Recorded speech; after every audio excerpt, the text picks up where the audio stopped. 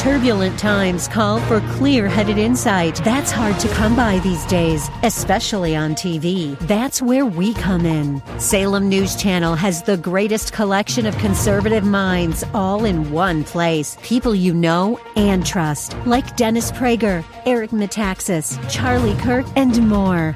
Unfiltered, unapologetic truth. Find what you're searching for at snc.tv and on Local Now, Channel 525.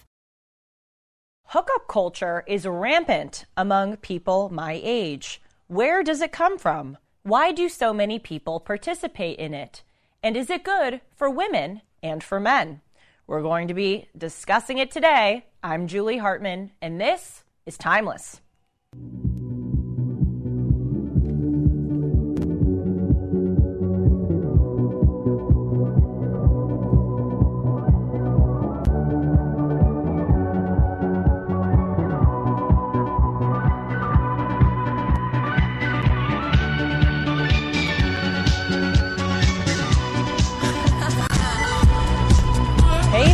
Welcome to the show where I talk about timeless, enduring, eternal subjects. I'd like to remind you to please subscribe to this channel and follow me at Julie R. Hartman on Instagram and Twitter. Also, I am conducting a survey that I would like to share with my listeners to get a sense of what you like, what you don't like, what topics you want to see more of, what topics you want to see less of. Any comments you have, I welcome and really appreciate. So please do click on the survey link. It is in the description down below. And don't hold anything back. Tell me whatever you want to tell me. And of course, you can always email me at julie@julie-hartman.com. As I indicated in my introduction, we are going to be talking about hookup culture today. This is a subject that I talk with so many of my female friends about, and there's a sort of consensus among females. And of course, I recognize that, I am just one person who's talking with their friends, and I am not purporting to represent all females' opinions on this matter. But with the many people who I have discussed this with, and by the way, I've also discussed this on national radio, women seem to really dislike the extent to which hookup culture has infiltrated into our society. And this is especially prevalent among people my age. I'm 23 years old. I recently graduated from college, and it seems like for teenagers and people in their early 20s, this is just so common among both men and women. So as I said, I want to talk about where it comes from. Why do people participate in this? And of course, I'm probably going to be focusing a lot on if it benefits or harms women, but also I want to talk about whether or not it benefits or harms men. Spoiler alert, I think it harms both. But first, let's establish some facts and some definitions here. What do I mean by hookup culture? Well, I'm talking about having physical intimacy with someone for the sake of having that physical intimacy. Rather, having physical intimacy that is not tied to commitment or to a relationship or to the potential of engaging in a committed relationship. So by that definition, a lot of people in college participate in this hookup culture, sex, frankly, for the sake of sex. I also want to clarify at the outset of this episode that I am really not trying, as counterintuitive or paradoxical as this may sound, I'm actually not trying to judge this behavior if, and the if is important, the two people are engaging in it consensually, the two people are happy to participate, and they are doing so safely. I may have my opinions on it, and I believe that the opinions that I'm going to express in this broadcast are shared by many women who are just afraid to say it. But it, of course, can be fun in many ways. I think hooking up with people can be valuable, and I'm not intending to judge those who enjoy it, but I do want to talk about the negative effects of it because they are ever-growing and increasing. I was scouring the internet looking for some statistics about how many people and of what age range participate in hookup culture. And I will just be honest with you, it was really across the map. Depending on what site, there were some numbers as high as 89% of college students participate in this hookup culture. I saw one that was as low as 40%, though of course 40% is not low, but I think it's much higher than that. But what was reliable across the board is that 66% of Americans, not just college-aged Americans, but Americans writ large, say that they have had one-night stands in their lives. I do have some stats from the Pew Research Center and from the census that I'd like to share with you. But first, I think it's also important to just talk about phenomena that aren't tied to statistics. We have to be able to talk about cultural things in everyday life. I was watching an interview recently that actually was done a few months ago between my boss and my co-host, Dennis Prager, and one of the hosts of the Young Turks show, Anna Kasparian.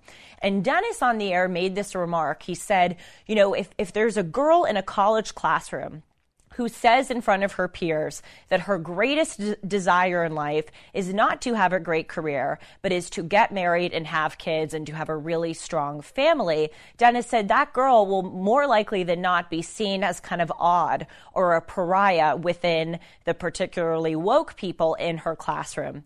And Anna Kasparian really jumped on him for saying that. She said, "What are the stats?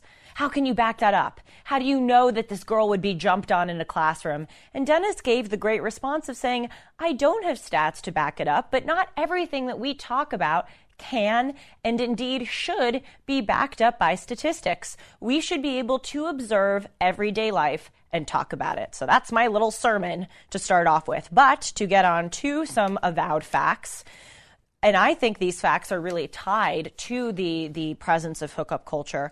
The age at which adults are getting married has increased so much over the past 70 years. In 1945, the average age for females in getting married was 20, whereas the average age for men was 23. Boy, by that metric, I would have been 3 years married. Glad that I'm not. In 1990, it was 24 for women and 26 for men. In 2008, again, you can see this trend upwards. In 2008, 26 for women, 28 for men. And in 2022, 28 for women and 31 for men. So from 2022, or from 1945 to 2022, it's gone up 8 years for both men and women. That is really, really telling. Also, the amount of Americans who are single has also risen during that same time frame. This is according to the Pew Research Center. In 2019, roughly 40% of adults aged 25 to 54 were unpartnered. That is, neither married nor living with a partner. This share is up sharply from 29% in 1990 among that age group, again, 25 to 54. Another stat, among adults aged 40 to 54, there has been a significant increase in the share of those who are unpartnered. 1990, it was 24% to 2019, which is 31%. So we're seeing that there's this trend away from marriage, away from partnership, and if people are becoming married or engaging in a partnership, they are doing it much later in life. I think this goes back to the fact that we live in a culture of promiscuity, where things like getting married and becoming committed to someone are seen as antiquated and oppressive. We live in a society here in the United States that is so sexualized. Of course, we see this with the disgusting and truly evil sexualization of of children, of course, and women too. But drag queen story hours for people as young as 4 years old. LAUSD here in the city that I'm in, Los Angeles, it is the school district that has 450 plus schools under its jurisdiction, has Rainbow Club meetings once a month for students as young as 4, which include drag queen story hours, chats about gender and sexuality and transgenderism. And there's this weird push to sexualize children and, of course, to sexualize women too.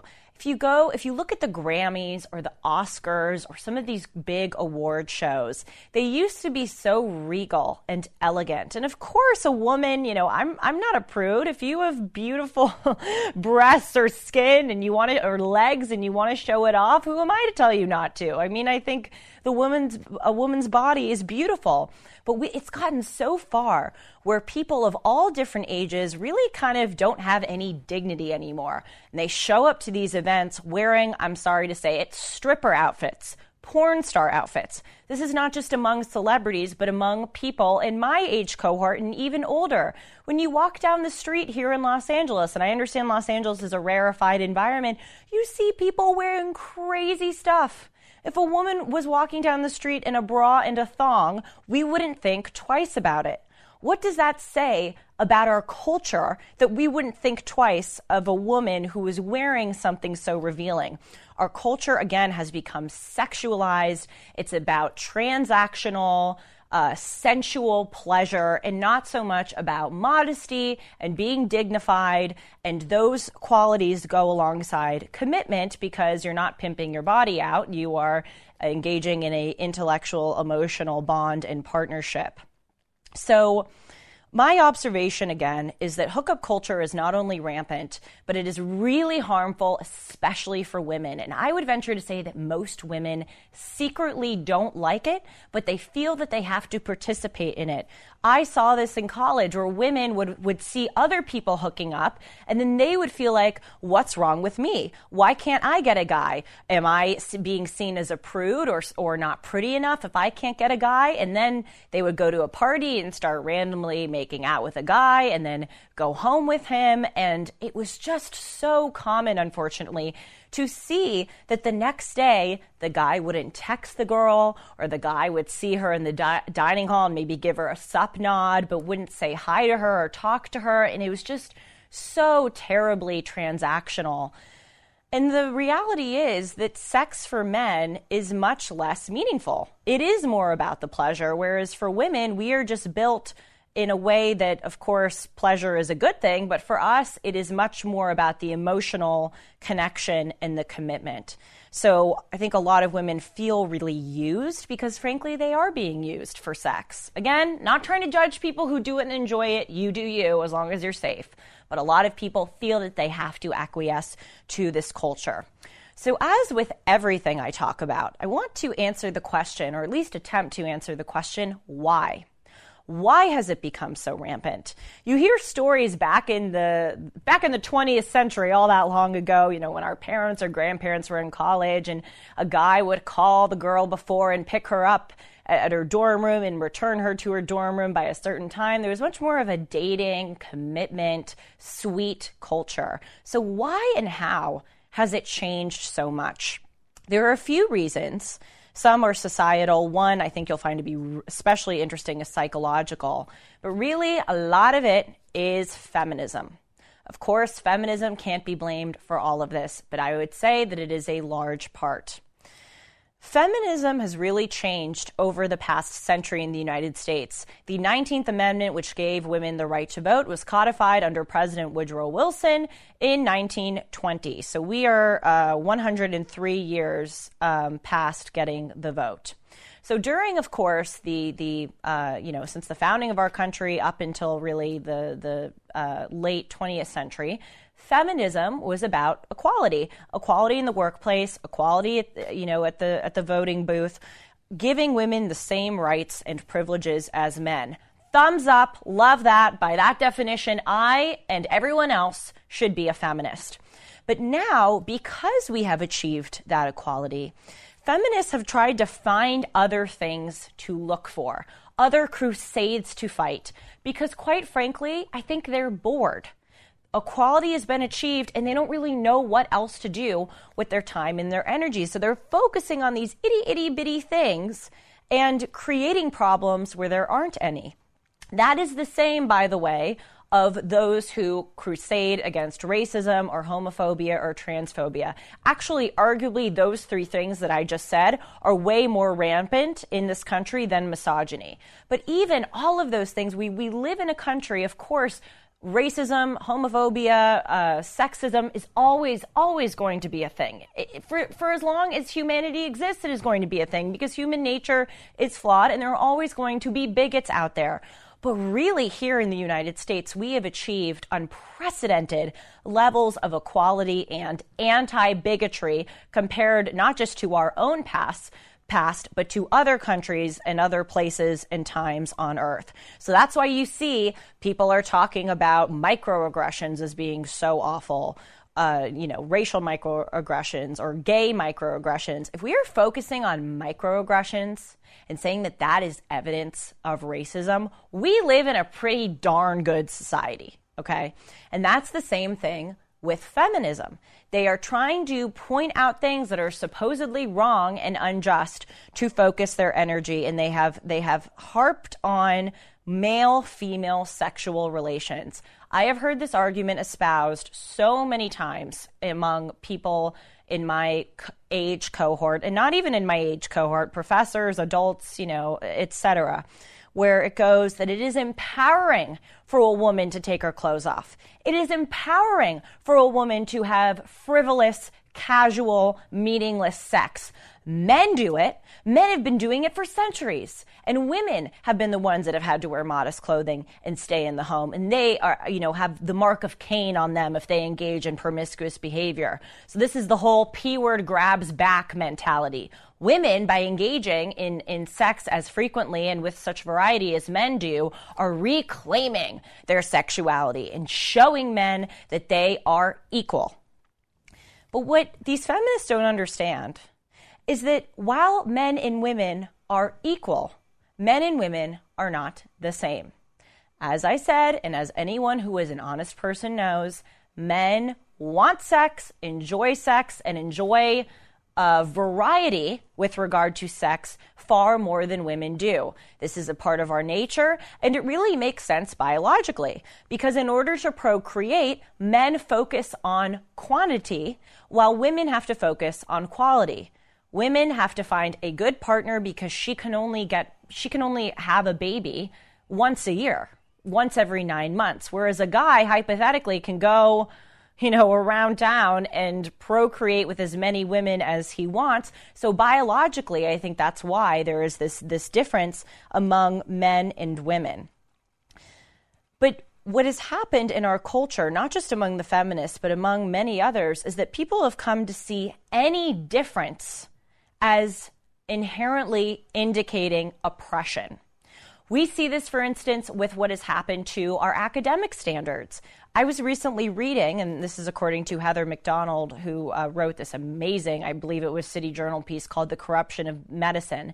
The MCAT, which is, of course, the test that medical school applicants take in order to get into medical school and become doctors, the MCAT has changed its policies to say that any questions that have a certain percentage of racial disparity in the amount of answers that white people versus black people get right, any question that has that certain percentage of disparity will be removed from the MCAT because that disparity must indicate racism.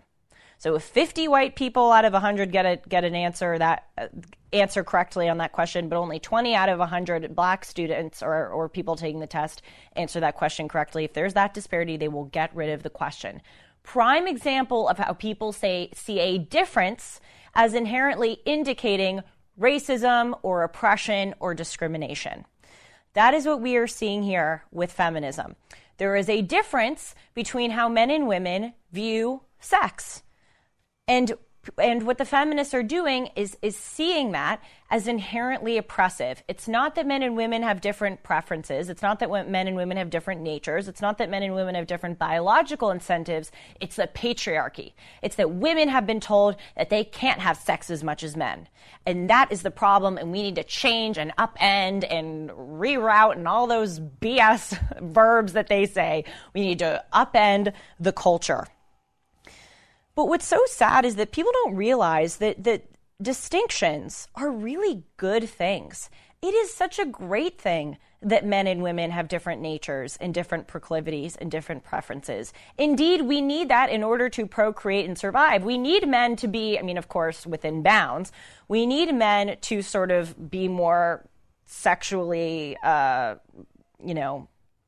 desirous, because that is sort of uniquely what you need in order to procreate. I'm sorry to my parents who are watching this. I don't shy away from saying things that are unpopular, and I don't shy away from saying things that are uncomfortable.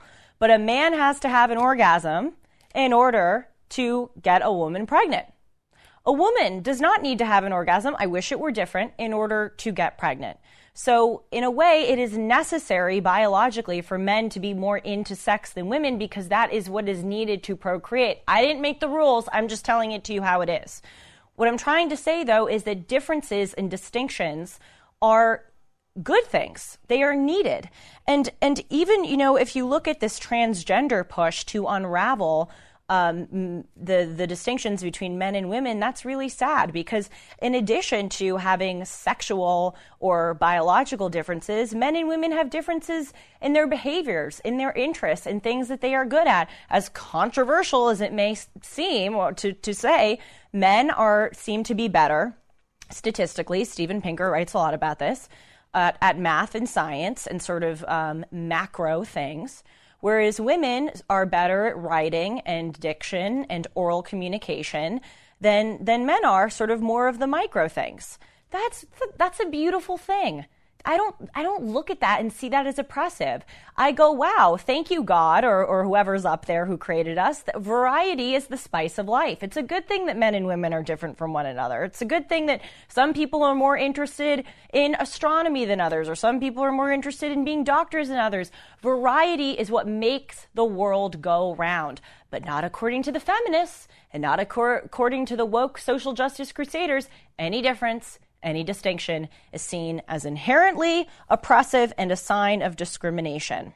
There's also an element here, as not PC as it is to say, of victimhood. There's a desire to be seen as a victim because when you're seen as a victim, you don't have to take responsibility for your actions. You can blame the woes in your life on the fact that you are a member of an oppressed group. And I think feminists, not all, but a lot of the feminists who say that the patriarchy exists in sexuality because women haven't been able to be as promiscuous as men, I think they're just kind of grasping at straws. Sorry, it's just true. They want to find a reason to complain instead of be appreciative of the equality that we have achieved. Wouldn't it have been so much more helpful if feminists, once we had really achieved equality here in the United States, instead of finding BS, stupid, made-up things to focus on, why wouldn't they go turn their attention internationally? I talk on the show about Iran. Do you realize how deeply sexist and misogynistic the Iranian regime is since 1949 under the Ayatollahs? I mean, the age of criminal responsibility for women is far lower than men. Men are allowed to have multiple wives. Women are not allowed to have multiple husbands. If a woman is raped, she needs 4 witnesses. I think most of those witnesses have to be male in order to corroborate her story. Marital rape is legal. Women have to seek permission in order to leave the home, in order to attain an education. There are certain educational and vocational, professional things that women are not allowed to engage in. And this isn't just confined to Iran. I mean, this is in many countries in the Middle East and many countries in the continent of Africa. Indeed, people under the Chinese Communist Party and under Putin's kleptocratic, dictatorial regime in Russia, women suffer there. I mean, why did the feminists focus on these small made-up things here in the United States when there really are women in all corners of the world who are suffering under legitimate, brutal oppression? In addition to making up problems, what feminists have done with this hookup culture thing is they've actually harmed women. And by the way, just before I continue, I really want to make clear, I'm not entirely blaming feminists. Men have a lot of responsibility in this too. Men are reaping the benefits of hookup culture, but they have a responsibility, especially if they believe in this manly culture of being responsible and being leaders. They have a responsibility to treat women well, regardless of what feminism is teaching. I want to make that abundantly clear. Men need to shape up. But we women are the gatekeepers of sex. That's just sort of the way it works. Men are always going to want to push the envelope with sex. They are always going to want it. Women are the ones who set boundaries. And so when women are engaging in and allowing and indulging in and indeed celebrating this hookup culture, we are allowing men to get away with bad behavior. And this whole feminist mantra of that it's empowering to take your clothes off has harmed women because women feel used. They feel cheapened. They feel taken advantage of. It also leads to more of a possibility of women getting pregnant when they don't want to. I mean, it has really been so harmful. Also now, a lot of men don't want to commit because they have been conditioned for years and years to engage in this hookup culture. So that's, I think, part of the reason why we have seen, according to the census, the marriage age go up so much, 8 years from 1945 to 2002, because we live in this culture now where men can just sleep around, so they don't want to get married. And so they're getting married later, and that harms women because women have a biological clock. They need to get married sooner than men in order to have children inside of marriage. Women also desire commitment more than men do. So this has really just harmed women. Finally, I'd like to present, in addition to the feminist reason, the boredom, the victimhood reason, I think there is a Freudian psychological reason for this hookup culture mentality, this idea that it is empowering to have frivolous, casual sex. I think it comes from resentment that women have, that men, again, are more easily aroused, are more easily, can more easily enjoy sex, want sex more than women. I think women really deeply resent that is the case. And you know what? I get it. It does suck that is the way it is. It also is very unfortunate that women have to deal with periods with men, which men don't have to deal with. Women have to carry babies and have their bodies change, which men don't have to deal with. It is totally unfair, and it is sad. And if I could redesign the world from scratch, I would probably want to change that. I would say, hey, we're going to rotate. I'll take the first kid, but you're pregnant with the second kid. I'll do the third kid. You do the fourth kid. I think most women, and hopefully men, would want to change that. But the reality is that we can't, okay? We cannot change reality. We can improve reality, and that's what is so unfortunate about this hookup culture, because instead of improving reality and civilizing men and conditioning them to know that they can only have certain sexual, benefits or intercourse in a committed relationship, instead of trying to make the world better within the bounds of reality, we are actually indulging in this anti-feminist, feminist culture that is making it worse. We can't change reality, and life is just better when you understand reality, you act accordingly, and you try to improve it instead of deny it. Men also have their battles. Of course, as I said, it's unfair that we have to deal with periods, we have to deal with pregnancy, etc. But men have a lot of battles too. Namely, they are more sort of defined by their profession than women are. Sort of culturally here in the United States, whether you agree with it or disagree with it, a man's career is more indicative of his success and his worth and his character, whereas a woman can have a career, but if she decides to quit or if she isn't particularly successful at it, it is not as big of an indication of her talent as it is with men. Also, I have this hypothesis that women are sort of more free to be weird and quirky and be themselves. Like when I'm out with my friends, I'm weird. I like make weird noises. I don't know. I'm just like loud in a restaurant and I do funny things, and I just sort of like to be a menace sometimes in public. Not that I commit any crimes or anything like that. Gotta clarify, because some leftists will take what I'm saying here and make certain accusations against me. The point is, I think women can be sort of more like odd and open and fun and take risks with their personality. Whereas if a guy is singing Bohemian Rhapsody in a restaurant, he's seen as more odd. Like men have to be sort of more contained and serious than women are. That's sort of a battle or an unfair thing that men have to fight. And also they have to fight their sexual nature. Yes, arguably that is a fun battle, that men want to have sex a lot and they're easily aroused, but it can also, from what I've learned from men who are very honest in my life, it can also be a real burden when men constantly want to have sex and they can't. And it's just something that they have to deal with. But in closing, what really we as women need to do is stop engaging in this if we don't want to engage in it. And we need to talk about the way that it is harming women and femininity and commitment and marriage. Human beings need to be civilized by laws. And frankly, men need to be sexually civilized by women. So let's start doing that again, folks. I hope that you enjoyed this. And again, please do take that timeless survey when you have time. Also, please subscribe to this channel, follow me at Julie R. Hartman, and send me a bouquet of flowers just on top of it because I'm asking you to do so much. I'm just kidding. Please do take that survey, though. Take care. See you soon.